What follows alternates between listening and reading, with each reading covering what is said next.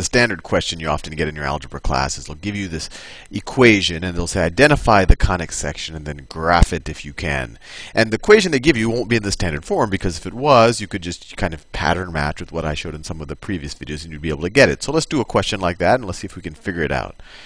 So what I have here is 9x squared plus 4y squared plus 54x minus 8y plus 49 is equal to 0. And once again, I mean, this who knows what this is? It's not in the standard form. And actually, one quick clue to tell you what this is you look at the x squared and the y squared terms, if there are. I mean, if there's only an x squared term and then there's just a y and not a y squared term, then you're probably dealing with a parabola, and we'll go into that more later. Or if it's the other way around, if there's just an x term and a y squared term, it's probably a parabola. But assuming that we're dealing with a circle, an ellipse, or a hyperbola, there will be an x squared term and a y squared term. If they both kind of have the same number in front of it, that's a pretty good clue that we're going to be dealing with a circle. If they both have different numbers, but they're both positive in front of them, that's a pretty good clue we're probably going to be dealing with an ellipse. And if they both have, if one of them has a negative number in front of them and the other one has a positive number, that tells you that we're probably going to be dealing with a hyperbola. But with that said, I mean, that might help you identify things very quickly at this level, but it doesn't help you graph it or get into the standard form. So let's get into the standard form. And the key to getting it in the standard form is really just completing the square. And I encourage you to rewatch the completing the square video, because that's all we're going to do right here to get it into the standard form. So the first thing I like to do to complete the square, and you're going to have to do it for the x variables and for the y terms, is group the x and y terms. So let's see. The x terms are 9x squared plus 54x. Right? That's 9x squared plus 54x. And let's do the y terms in magenta. So then you have plus 4y squared minus 8y. And then you have this, let me do this in a different color, plus 49 is equal to 0. And so the easy thing to do when you complete the square, the thing I like to do is, we have these, it's very clear we can factor out a 9 out of both of these numbers, and we can factor out a 4 out of both of those. So let's do that, because that'll help us complete the square. So this is the same thing as 9 times x squared plus 9 times 6 is 54, 6x. I'm going to add something else here, but I'll leave it blank for now. Plus 4 times y squared minus 2y. I'm probably going to add something here too, so I'll leave it blank for now. Plus 49 is equal to 0. So what are we going to add here and there? We're going to complete the square. We want to add some number here so that this whole 3-term expression becomes a perfect square. And likewise, we're going to add some number here so that this 3-term number expression becomes a perfect square. And of course, whatever we add on this side, we're going to have to multiply it by 9, because we're really adding 9 times that, and add it onto that side. And whatever we add here, we're going to have to multiply it times 4 and add it on that side. Because if I put a 1 here, it's really like as if I had a 4 here, because 1 times 4 is 4. And if I had a 1 here, it's 1 times 9. It's a 9 there. So let's do that. So when we complete the square, we just take half of this coefficient. This coefficient is 6. We take half of it is 3. We square it. We get a 9. But when remember, when it's an equation, so what you do to one side, you have to do the other. So if we added a 9 here, we're actually adding 9 times 9 to the left side of the equation. So we have to add 81 to the right-hand side to make the equation still hold. And you could kind of view it if we go back up here. This is the same thing, just to make that clear, as if I had a plus 81 right here. Plus 81, and of course I would have had to add plus 81 up here. Now let's go to the y terms.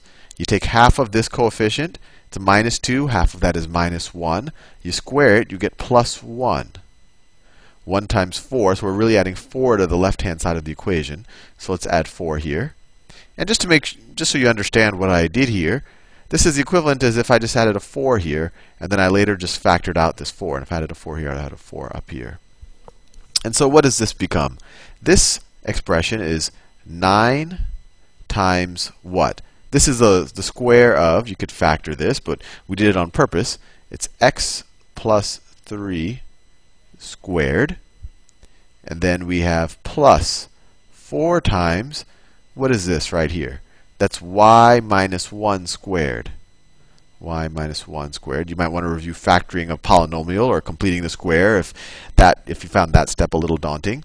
And then we have plus 49 is equal to 0 plus 81 plus 84 is equal to 85. All right, so now we have 9 times x plus 3 squared plus 4 times y minus 1 squared. And let's subtract 49 from both sides. That is equal to, let's see, if I subtract 50 from 85, I get 35. So if I subtract 49, I get 36. 36. And now we're getting close. We're getting close to a standard form of something. But remember, all the standard forms we did, except for the circle, we had a 1. We know this isn't a circle because we have these weird coefficients. Or not weird, but different coefficients in front of these terms. So to get the 1 on the right-hand side, let's divide everything by 36.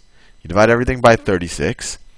This term becomes x plus 3 squared over, see, 9 over 36 is the same thing as 1 over 4. And then you have plus y minus 1 squared. 4 over 36 is the same thing as 1 over 9. And all of that is equal to 1. And there you go. We have it in the standard form. And you can see our intuition at the beginning of the problem was correct. This is indeed an ellipse. And now we can actually graph it. So first of all, actually a good place to start. Where's the center of this ellipse going to be? It's going to be at x is equal to negative 3, right? What x value makes this whole term 0? So it's going to be x is equal to minus 3. And y is going to be equal to 1. What y value makes this term 0? Y is equal to 1. That's our center. So let's graph that, and then we can draw the ellipse. Let's see. It's going to be the negative quadrant. So it's our x-axis. And this is our y-axis. And then the center of our ellipse is at 1, 2, 3, minus 3, and then positive 1. So that's the center. And then what is the radius in the x direction? We just take the square root of this, so it's 2. So in the x direction, we go 2 to the right. So this is 2. And we go 2 to the left. That's 2. And in the y direction, what do? Well, we go up 3 and down 3, right? The square root of this. So let me do that. We're going to go through, see, 1, 2, 3. So we're going to go up here. We're going to go 1, 2, 3. And we're going to go down here. That's the y. All right, remember, you have to take the square root of both of those. So the vertical axis is actually the major radius, or the semi-major axis is 3. Because that's the longer one. And then the 2 is the minor radius, because that's the shorter one. And now we're ready to draw this ellipse. I'll draw it in brown. Let me see if I can do this properly. I have a shaky hand. All right. It looks something like that. And there you go. We took this kind of crazy looking thing, and all we did is algebraically manipulate it. We just completed the squares with the x's and the y terms to get it into, and then we divided both sides by this number right here, and we got it into the standard form. We said, oh, this is an ellipse. We have both of these terms. They're both positive. We're adding. We're not subtracting. They have different coefficients underneath here. So we're ready to go to ellipse, and we realized that the center was at minus 3, 1, and then we just drew the major radius, or the major axis, and the minor axis. See you in the next video.